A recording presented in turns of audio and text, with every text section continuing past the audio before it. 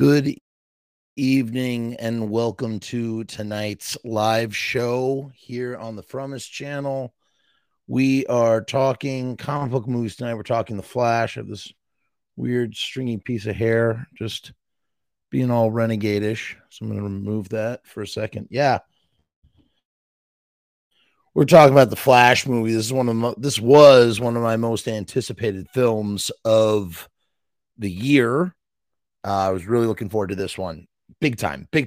And I have to say it delivered hand over foot. I don't know if that's the right euphemism to use here. Hand over foot it delivered. I really enjoyed the crap out of it.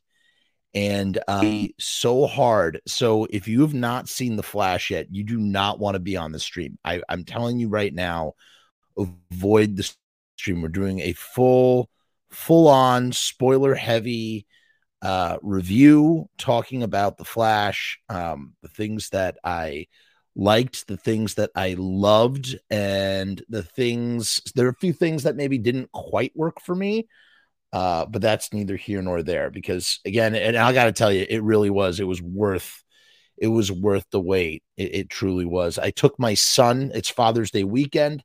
What better movie to see for Father's Day weekend? And, I'm amazed that in the year 2023, I'm taking my son, my 7-year-old son, to see a superhero movie, a brand new superhero movie where Michael Keaton is playing Batman. I mean, that's amazing. Michael Keaton isn't my favorite Batman, but he was my Batman. He was one of my Batmen growing up. And I definitely feel a sense of ownership over that 90s. He's like the 90s Batman, the original 90s Batman, even though Batman's 89. So, it's like, I mean, it's just insane to think, like, here almost 30 years later, this guy is once again donning the cape and cowl. What's up, Adam? Adam's asking, I want to be on this show tonight, but I'm not going until tomorrow. I've been waiting to see Michael Keaton since 19.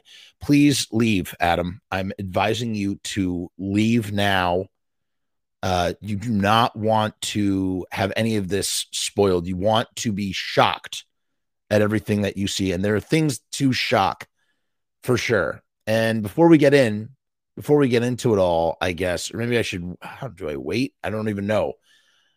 I guess let's just get into it. Let's get into it, and we'll take it. We'll take it we'll take it as it comes. Okay, so this was a long gestating film.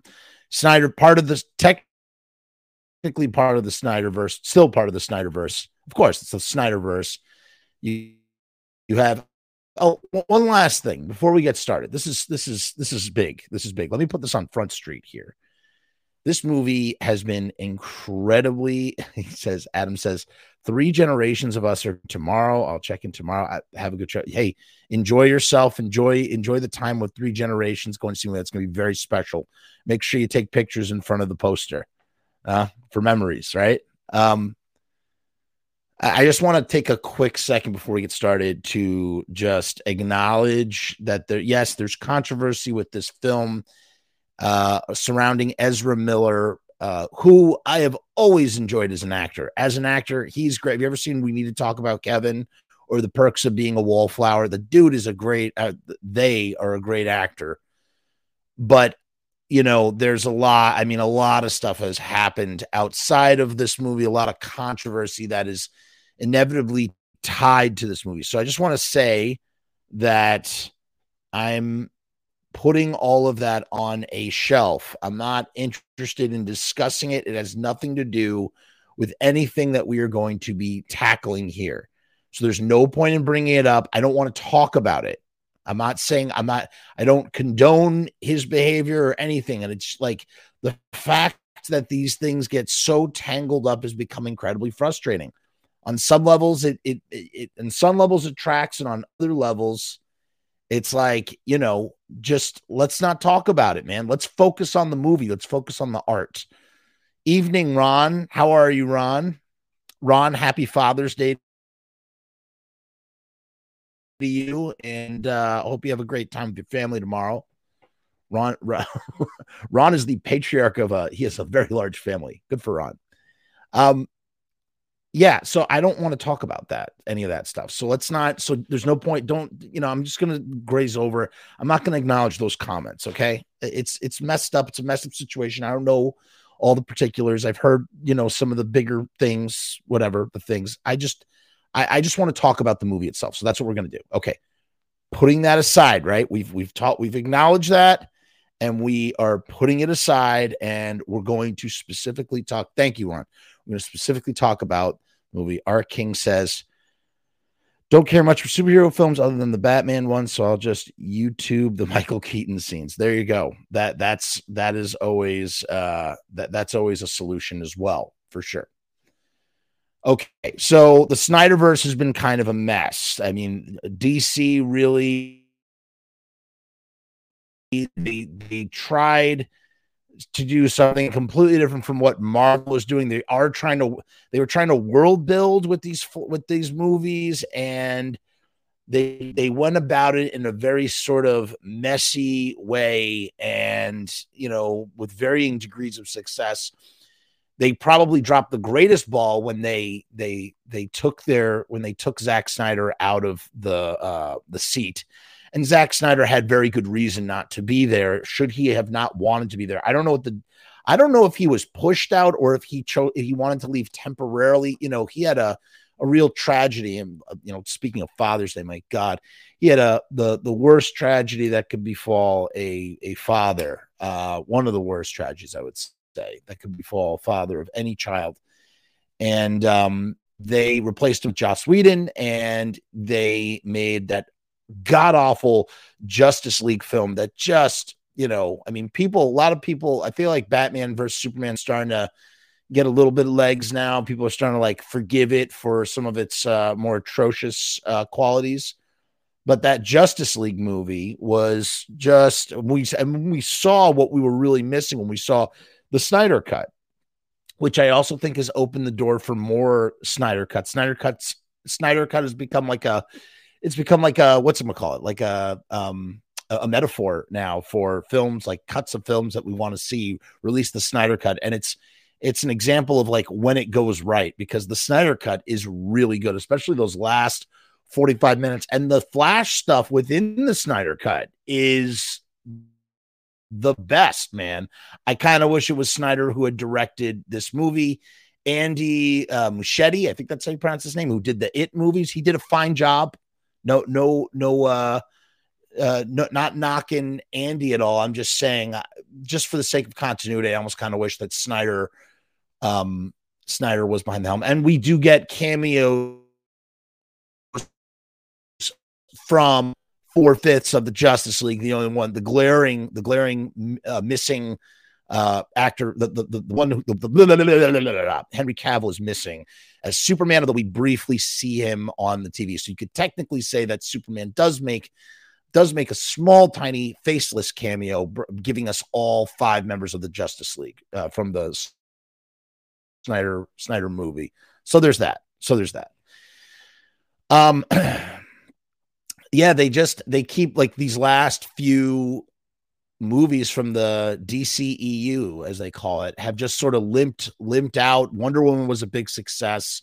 The sequel, not so much. Iron Man was sort of a smash hit. Iron Man was not Iron Man. What am I saying? Iron Man. Aquaman. Aquaman was really campy in the best way. I mean, really, I have not revisited that movie yet, but I feel like I am really going to like revisiting that movie someday when I choose to do it.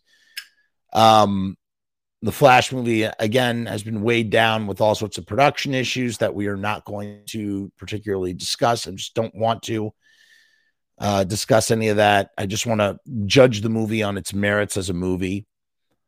And it's also sort of, it's supposed to be an Aquaman 2 that's going to come out. I don't know if it will. I don't know what the deal is with that. I mean, it is coming out.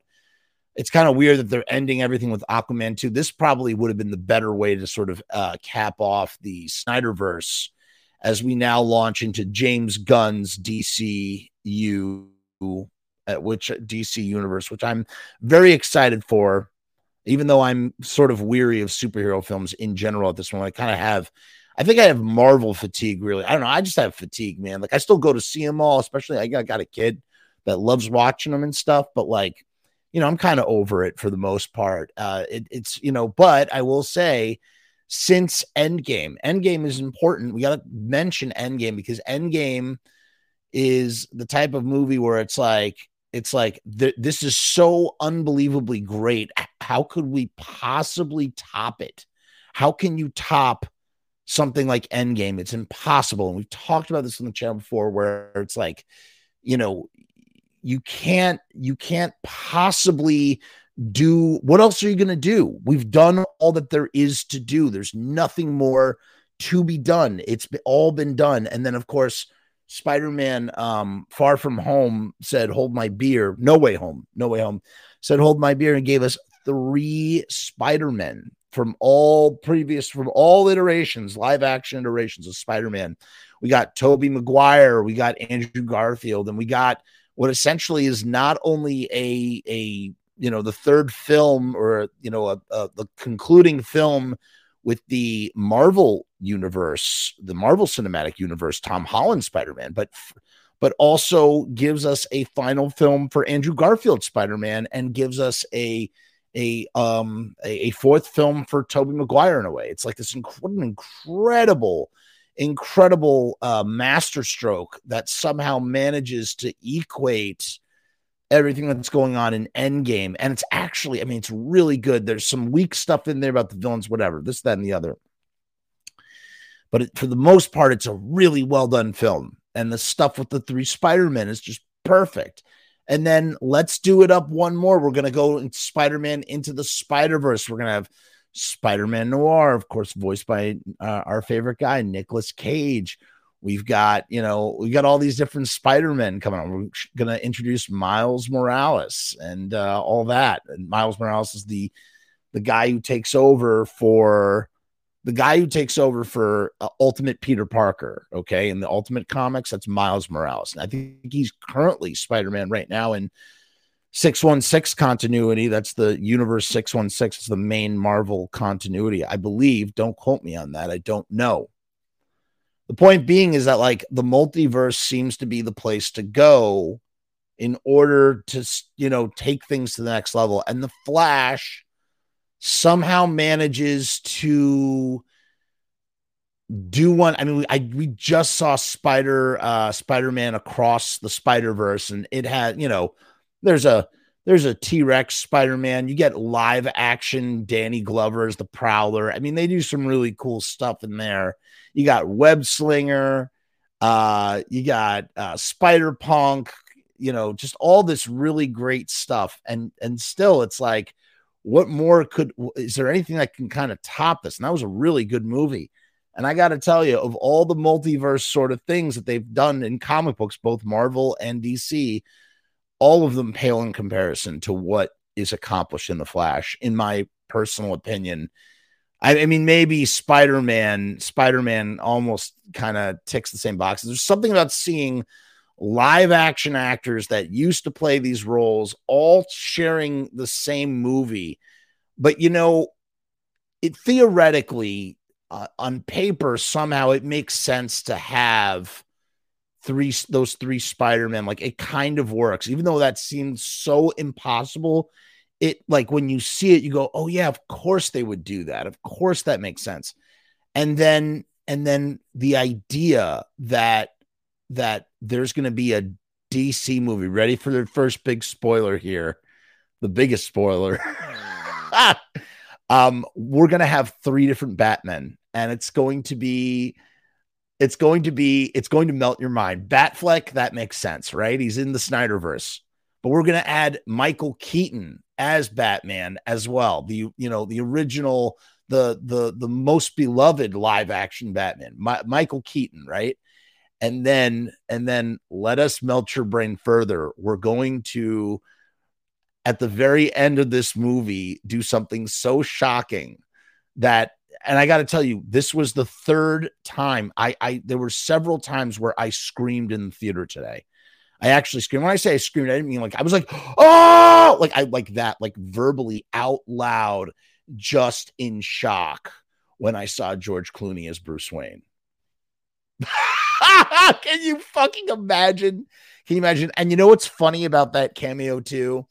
Like, first of all, what a way to end a movie. But the idea that like Clooney was like, okay, I'll do this. He's like, okay, I'll do this, but I'm not going to get in the bat suit. I just want to be Bruce Wayne. It was like a way maybe for Clooney to have his cake and eat it too, because Clooney is so infamous for being the guy who supposedly killed Batman. And that's not true. He didn't kill Batman. That's a whole other conversation.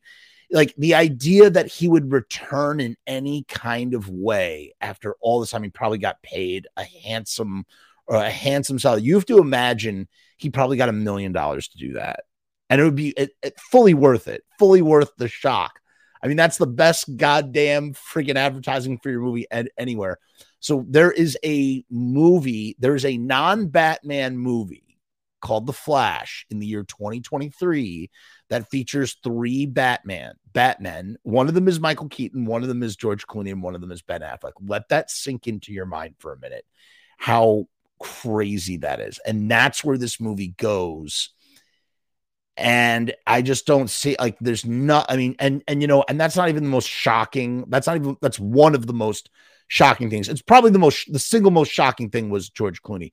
There was one other one that just had me, I mean, I had such a non-sexual boner when I saw this, such a raging non-sexual plutonic hard-on when I saw this thing towards the end. And I'll tell you what it is in a little bit, because I really want to dive into the plot and get into this and get into the nitty gritty. And I realized that I left my seltzer upstairs. And because I left my seltzer upstairs, I'm going to, oh, that's not good.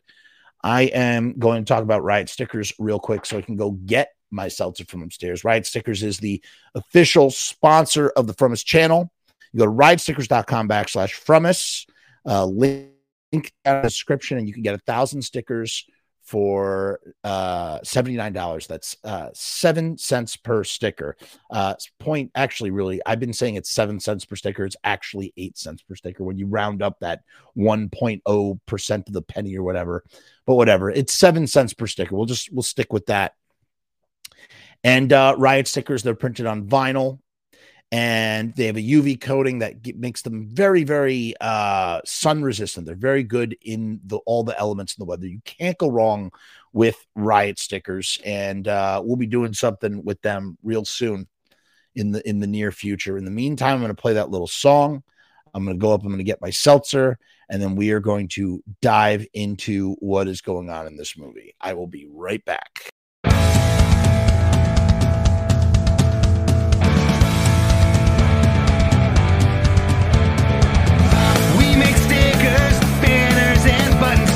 Posters and promo cards, there's nothing we can't print for you. From stage backdrops to bass drum heads, we can print on shirts, we can print on hats, we can print on pants. Cheap prices and high quality, quick turnaround times and free shipping. We also offer free artwork support, great customer service, and so much more.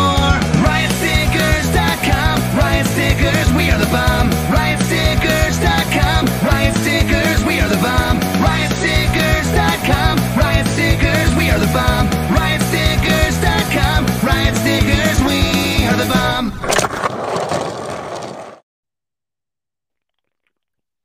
Okay, we're ready to rock. We're ready to roll.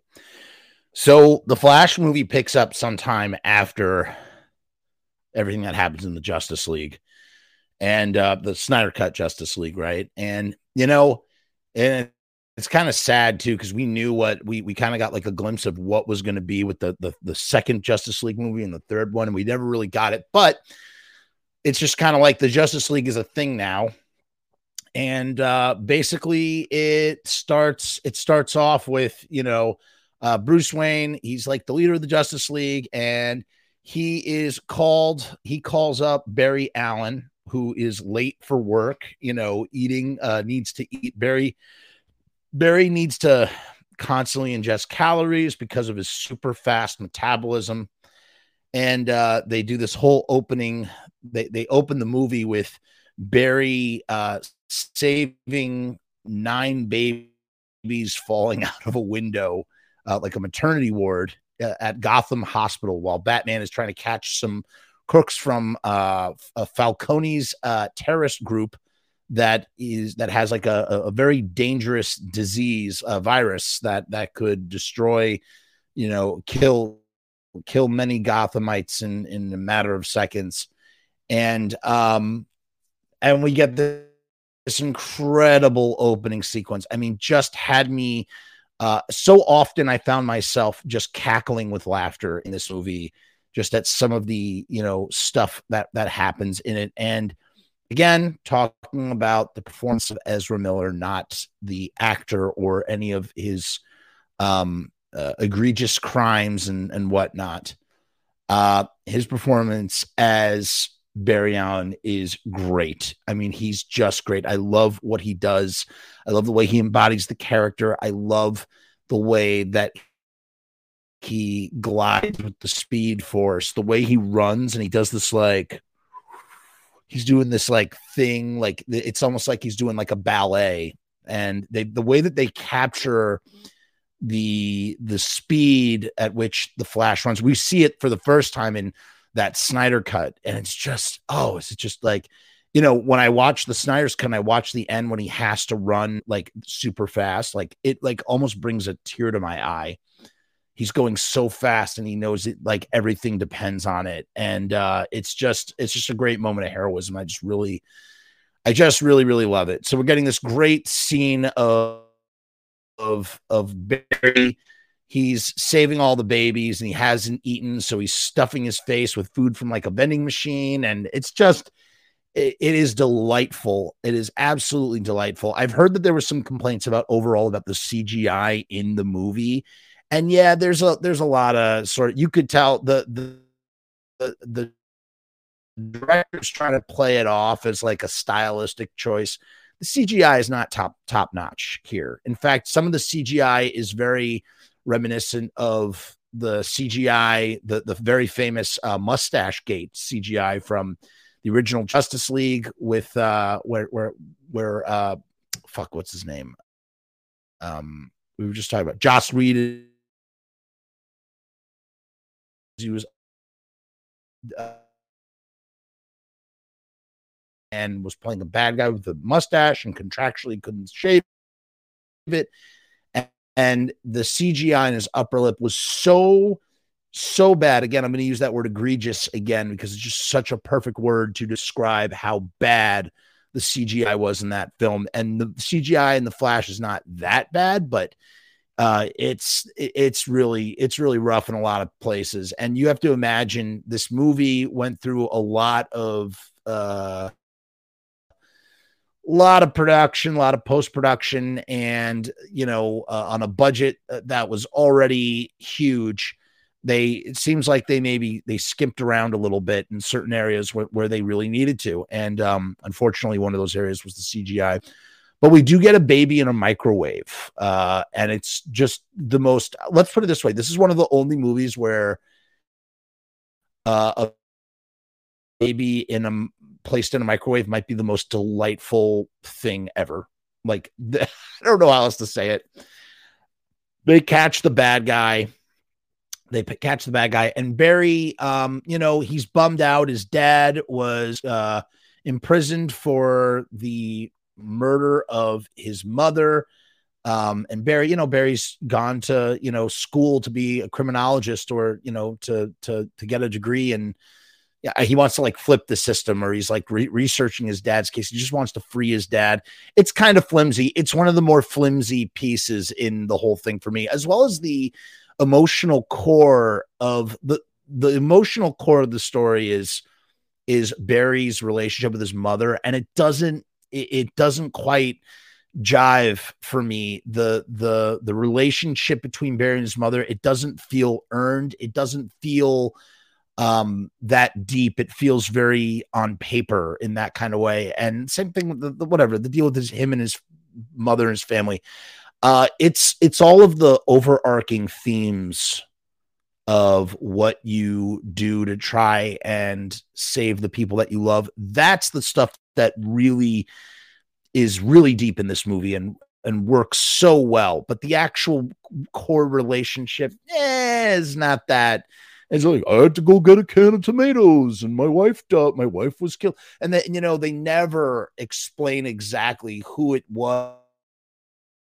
I thought we were going to get, honestly, I was thinking in my head, I'm thinking it's going to be Barry. It's going to be Barry, or it's going to be the mom who does it to herself, or Barry, some future version of Barry does it has to do it in order to like save the universe.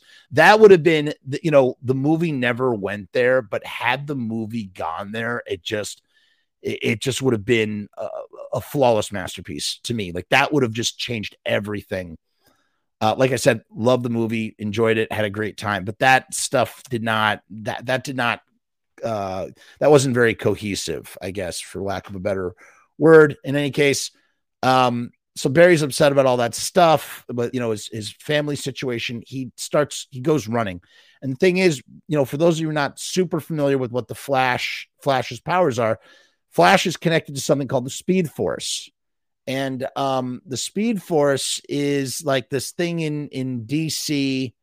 And,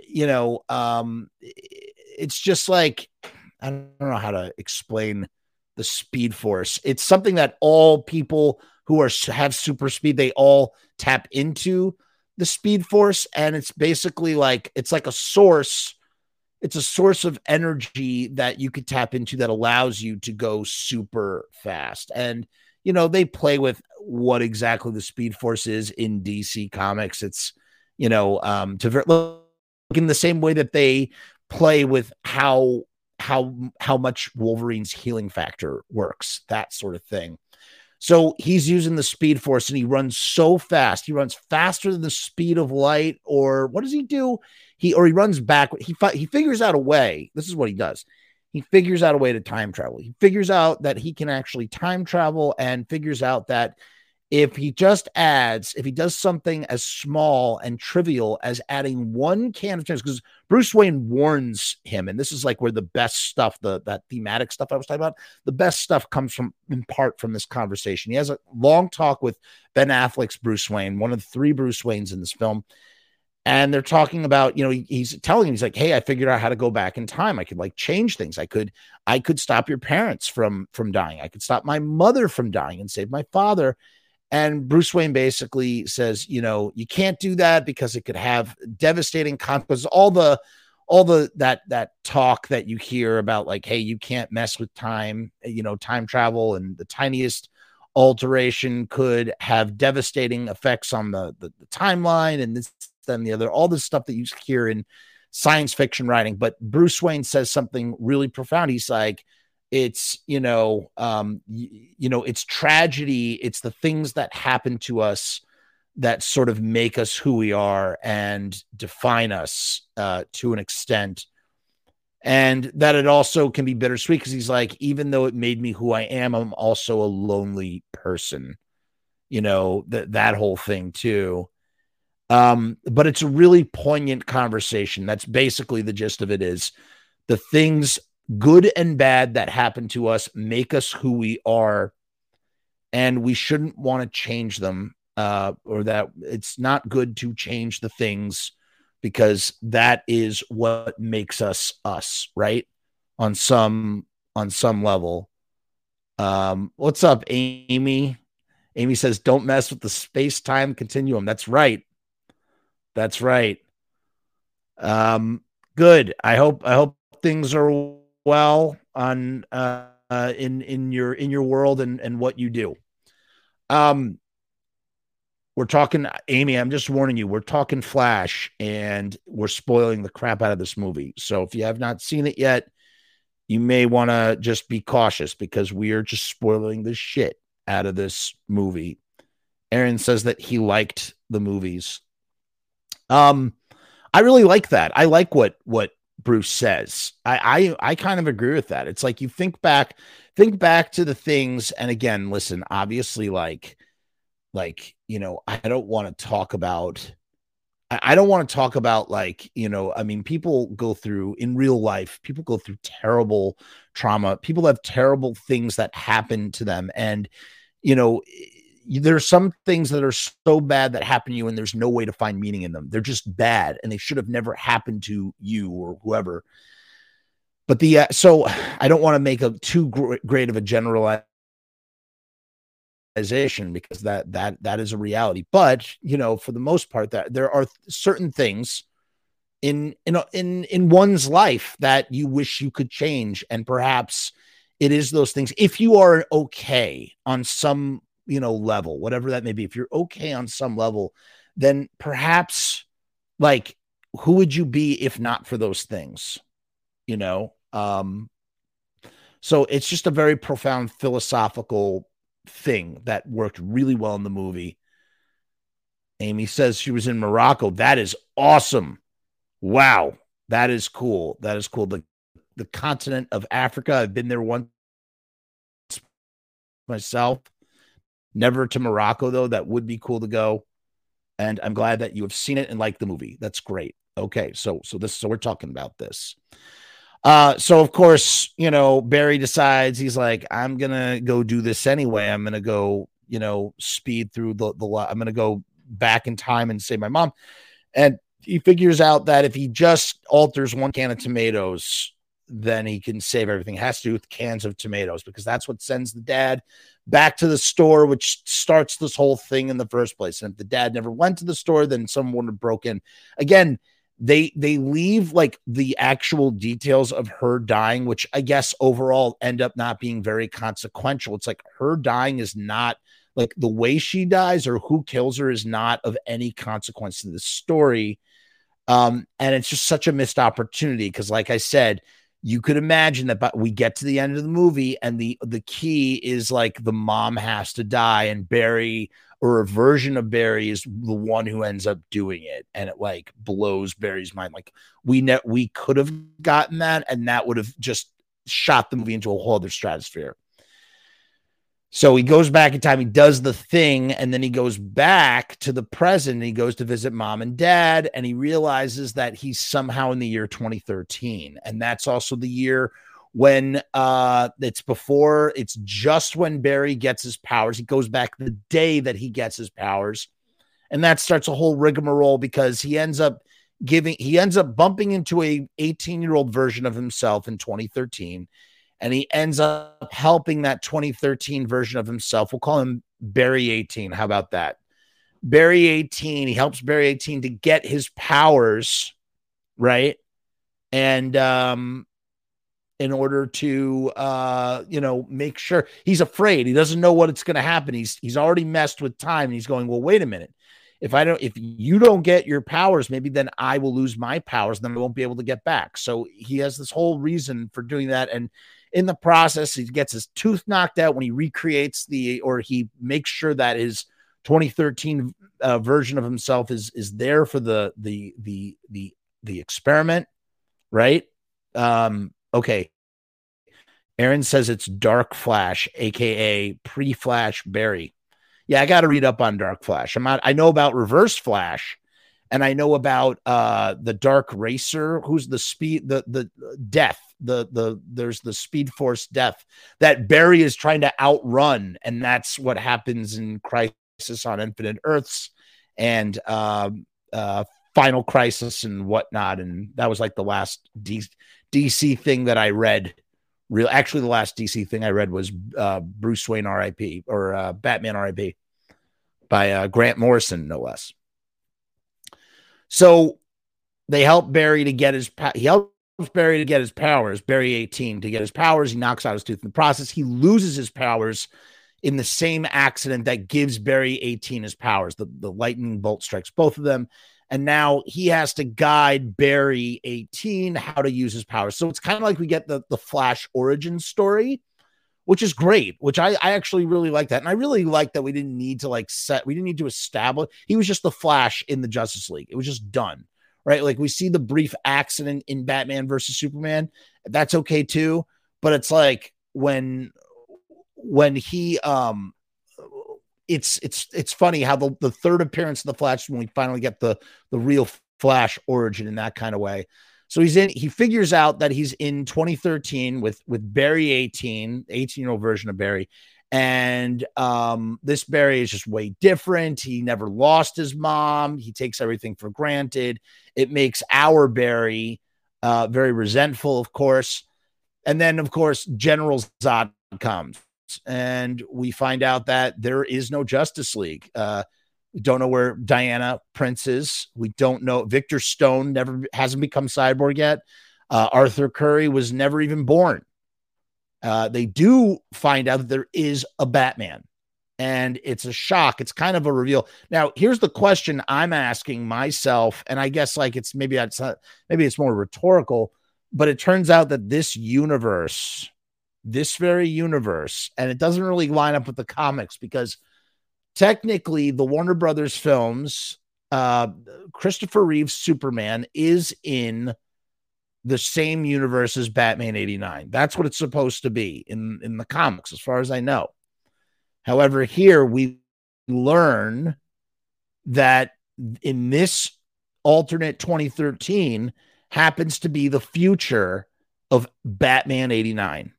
So Batman does exist. It's Michael motherfucking Keaton's Batman. And in this version, it's 2013, right? And there's some really cool details about this Batman, about the Burton verse Batman. You have, first of all, we kind of get like the Dark Knight Returns version. He's older. He's 30 years out. He's 30 years older.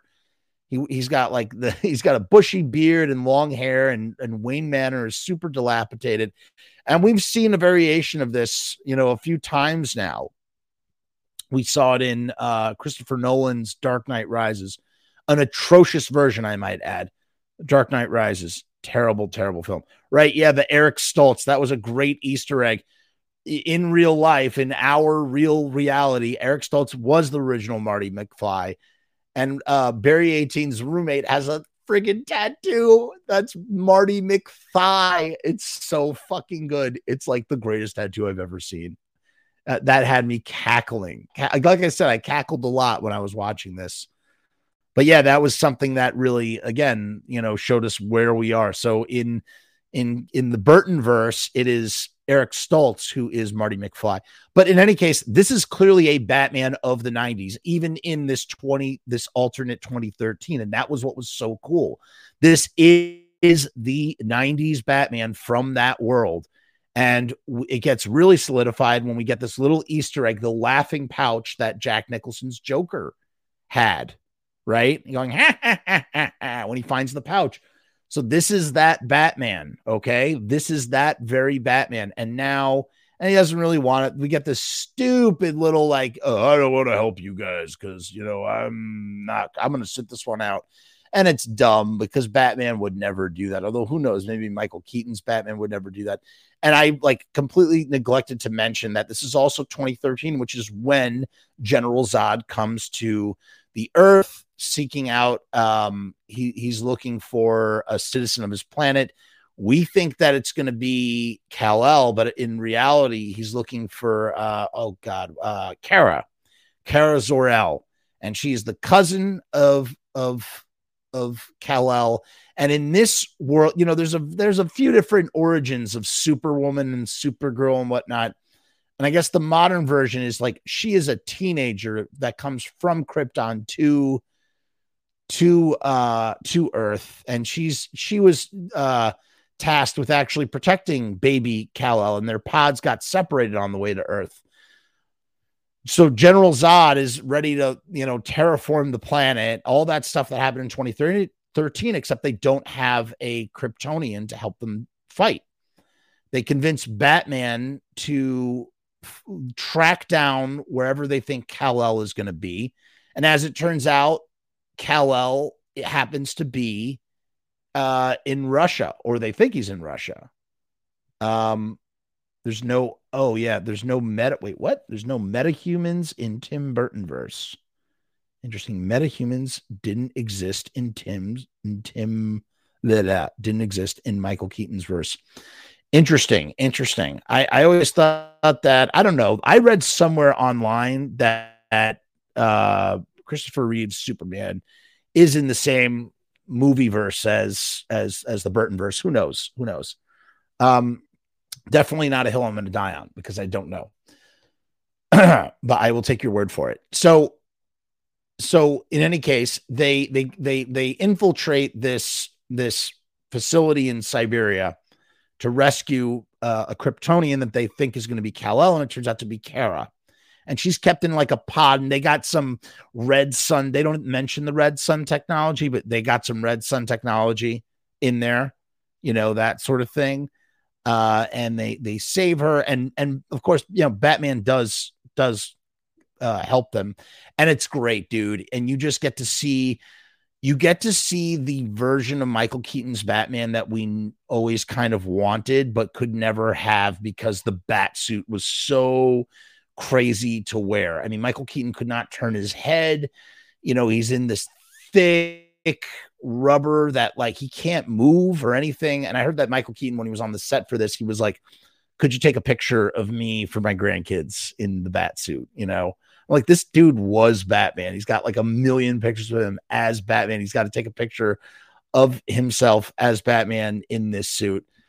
I mean, that's it's funny because Michael Keaton twice before in the last decade has donned some sort of superhero facade.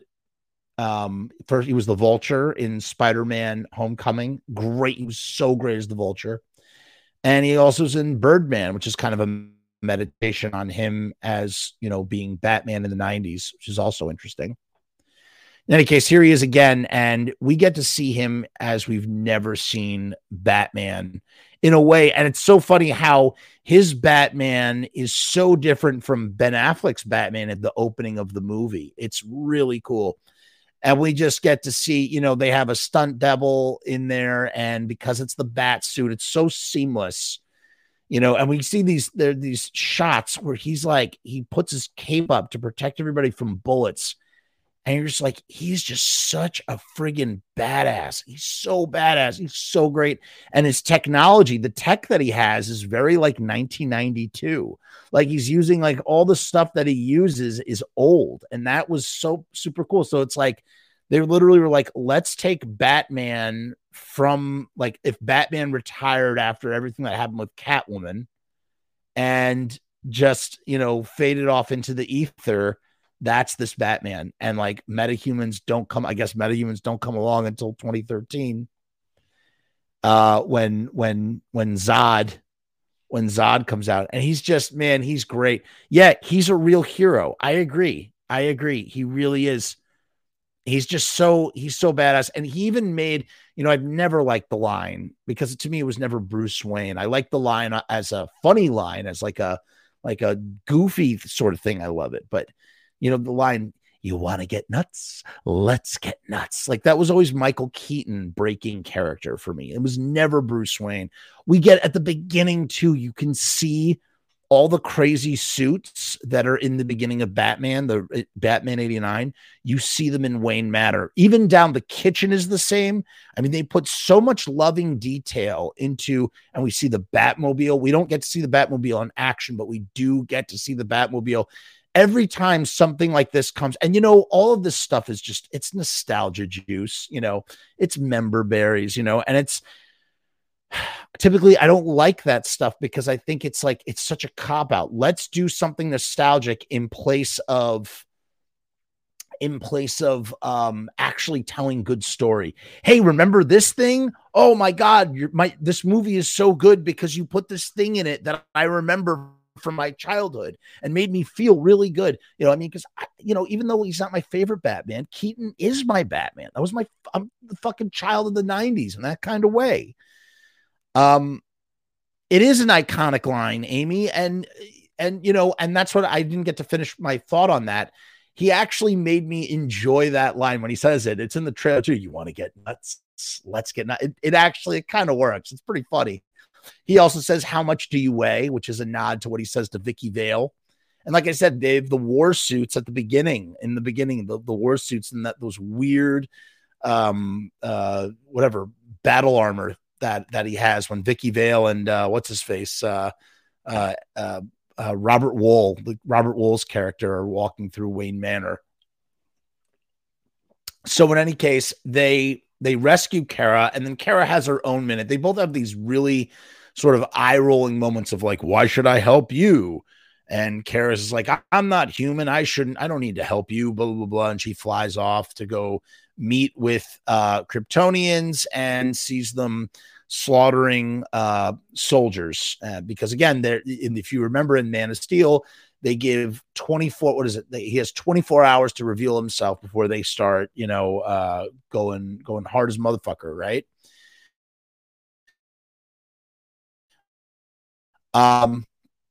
And so they launch an assault. But I forget, I neglected to mention that our Barry, the other Barry, he does get his powers back with the help of Kara. He gets electrocuted. They do things get Frankenstein. Things turn into Frankenstein for a minute, where Bruce Wayne kind of becomes Victor Frankenstein. He's setting up a bat kite, of course. Is a bat kite to electrocute Barry Allen into getting his powers back. Pretty great. So then, they take one of the old bat suits and turn it into a Flash suit, which is awesome. Again, just like every little detail, all the details are great. And then we get to see Zod, and Zod is really inconsequential. He is just a plot point. He's just there. And it's kind of crazy to think of all the things that are being mashed together in this movie. Zod is there, and he, they battle with Zod and the two other Kryptonians and all the Kryptonian army. And, it's that whole thing from Man of Steel about the Codex, which is all of the Kryptonian DNA is within Kara's blood, not Kal-El's blood, like in the original Man of Steel. The fight happens in the desert. Both Kara and Bruce are killed as the two Barrys team up together to kick all sorts of ass. They both get killed, and they both go back in time to sort of reset everything to try and save everybody. And they learn. And once again, Keaton's Batman does die, and he dies in a spectacular and noble way as he goes up against a Kryptonian and who he concusses but does not kill. And then he dies, and it feels more earned than, I don't know. It feels earned. And it's kind of like, it's a fitting end for the Keaton Batman, I think.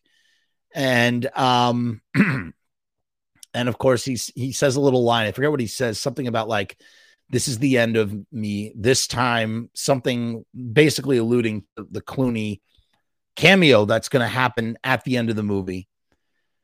So they keep resetting, and Barry 18, he starts to lose himself. He starts getting the shrapnel gets embedded in him. And then we see this character that's sort of been ominously in the background and kind of put everything into motion to begin with. And that is this character of the Dark Flash, who surprisingly turns out to be, of course, Barry Allen, right? So Barry Allen is the Dark Flash, and they are also known as the Dark Speedster. And he was the guy he knocked Barry out of the Speed Force that brought him into that alternate 2013 version of Barry. But he is the older version of 2013 Barry. And he still thinks that he can save his world from Zod. And the point of Zod, and there's never supposed to be a resolution, because the idea is that that this world is always meant to be doomed, and that Zod was never going to, be defeated. They were never going to defeat him.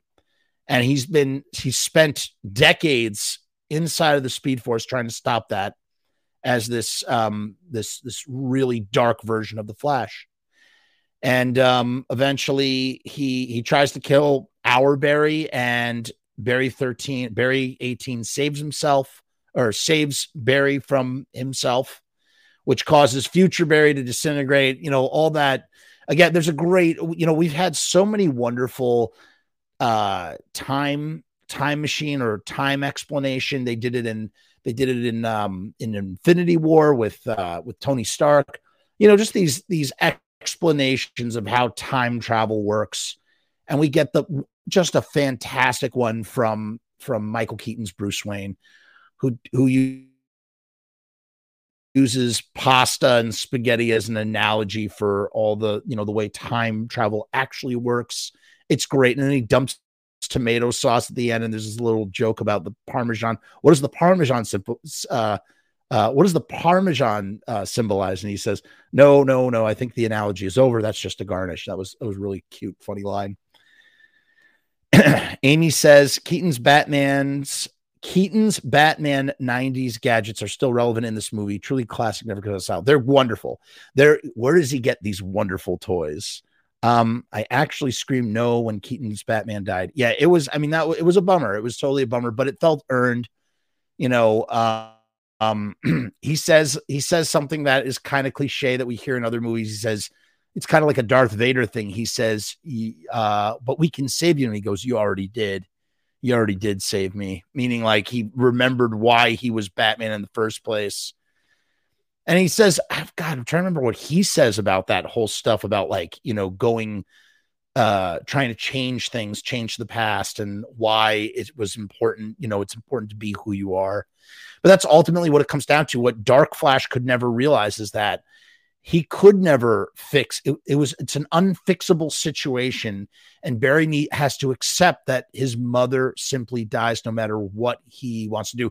This is something, if you've ever seen The Time Machine, the remake from 2002 with Guy Pearce, fantastic film if you have not, where he's trying to save his fiance and he keeps going back over and over, and he figures out that there's no point in going back in time because she's meant to die. There are these certain events that are, again, as to whether like free will exists or like things are predestined or not, in reality is left up for debate. But often in movies and things, it's always like, everything's always kind of somewhat predetermined, when it comes to time travel in some way, shape, or form.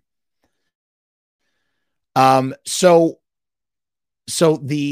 basically what ends up happening is the Speed Force is collapsing on itself. And here's where we just get sights of such awe.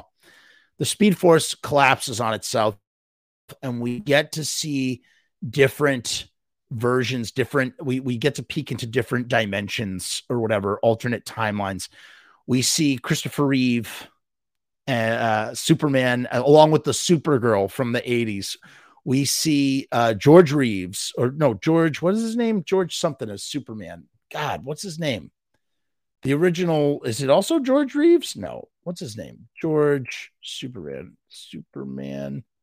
Oh, this is really going to bother me. This is really, really going to bother me. Yeah, George Reeves. It was Christopher Reeves and George Reeves. I was right. We see George Reeves, Superman, as well. We see, hold on, I'm trying to remember all the ones that we see.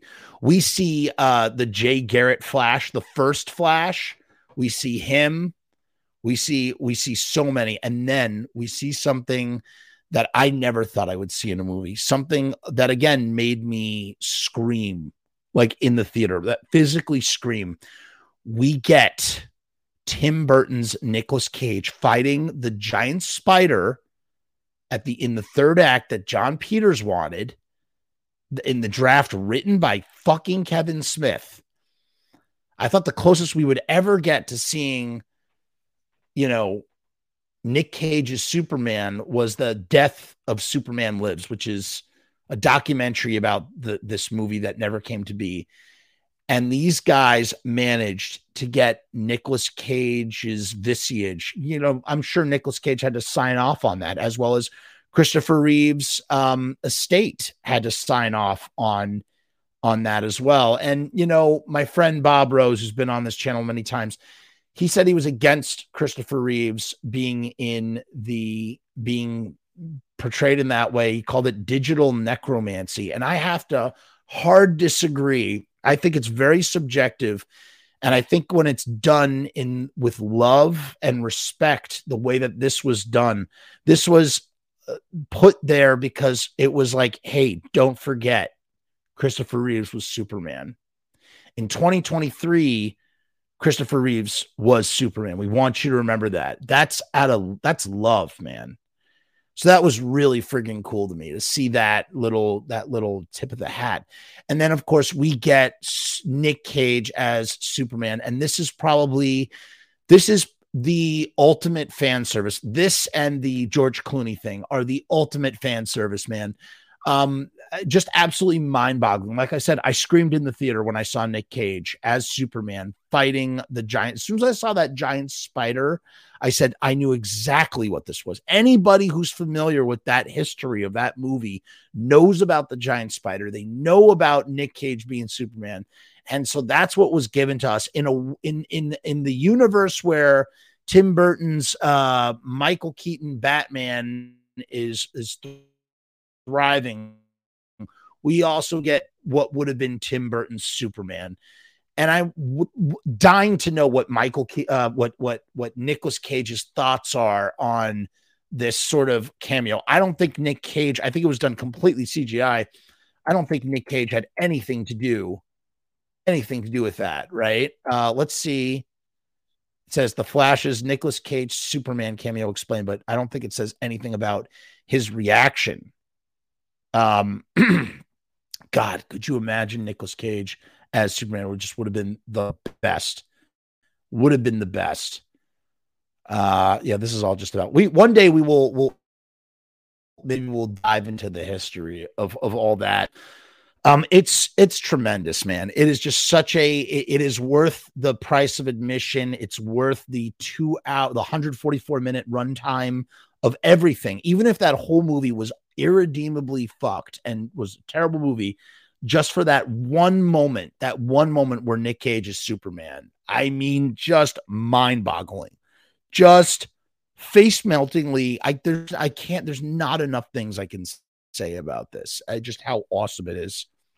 And you know what it was, man? It was catharsis. It was pure catharsis.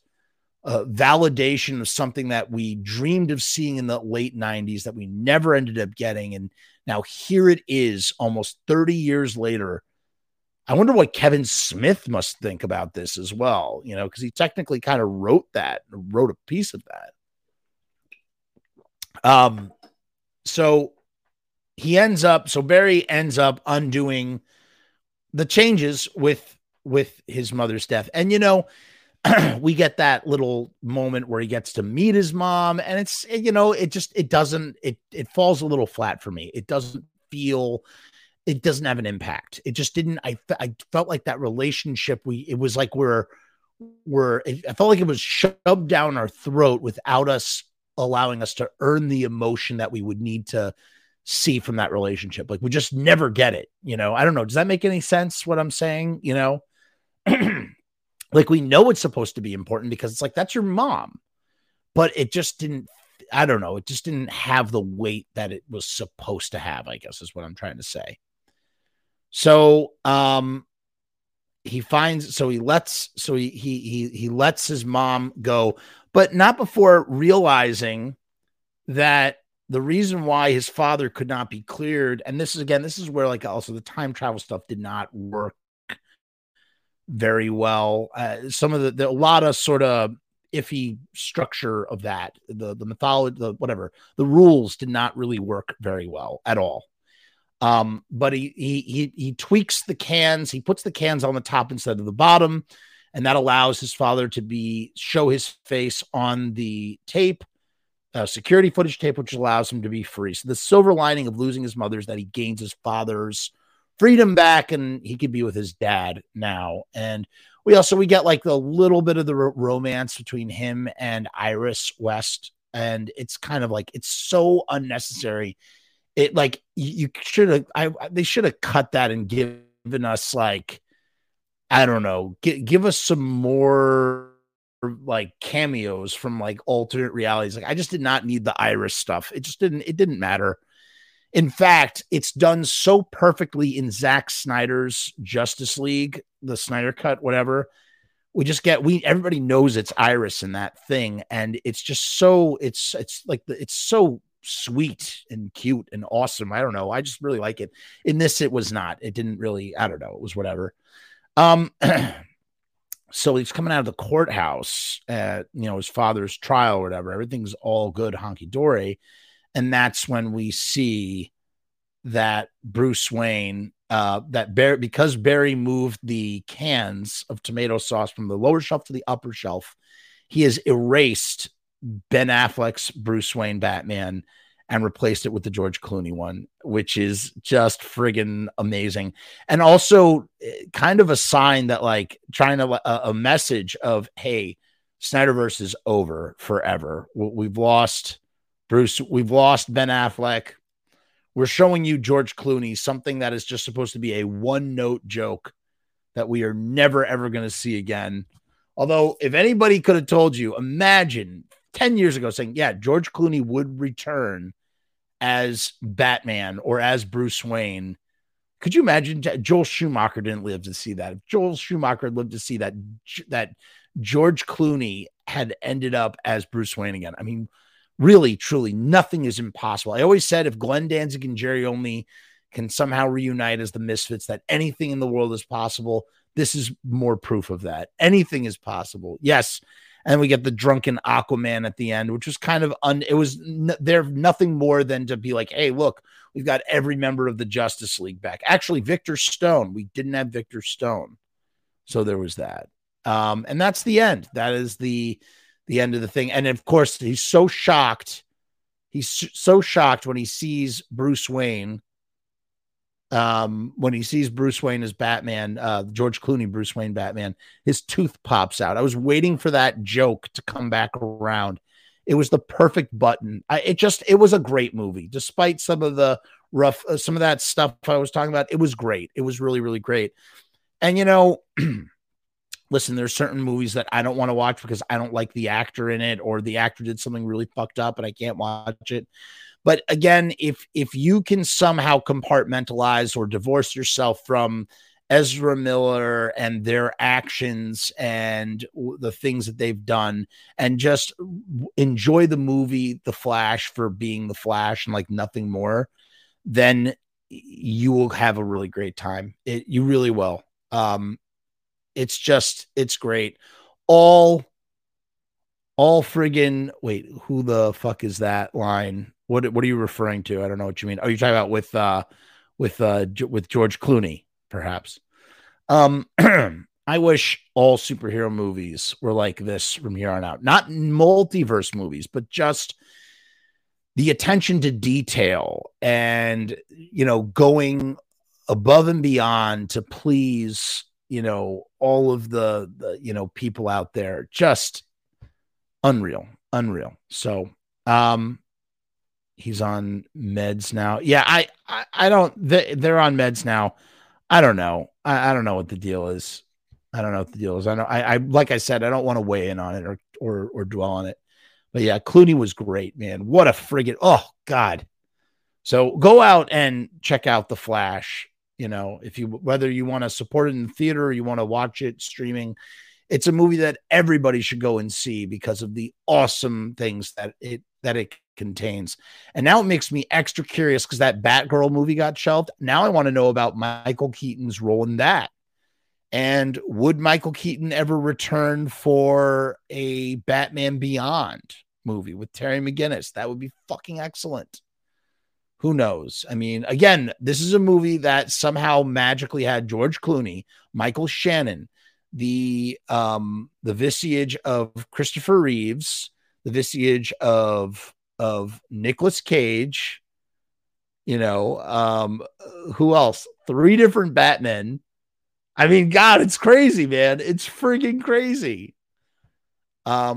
With nods to the Jack Nicholson Joker, and oh God, just what a smile on my face. Just put a smile on my face. Okay, that's it for tonight. I'm gonna go back to watching The Sopranos because we're doing some Sopranos revisits. I've finished season 2, so we'll probably do that next. I'm already knee deep into season 3. So I'm going to go. My voice is going. I can't talk anymore. Happy Father's Day to all the dads out there, and happy Father's Day to all the single moms out there that have to be mom and dad. Because that happens too. So tip well. If you go out to eat, tip well. Tip all the servers well. You know, some of them don't want to be working there for Father's Day. So, okay. Goodbye.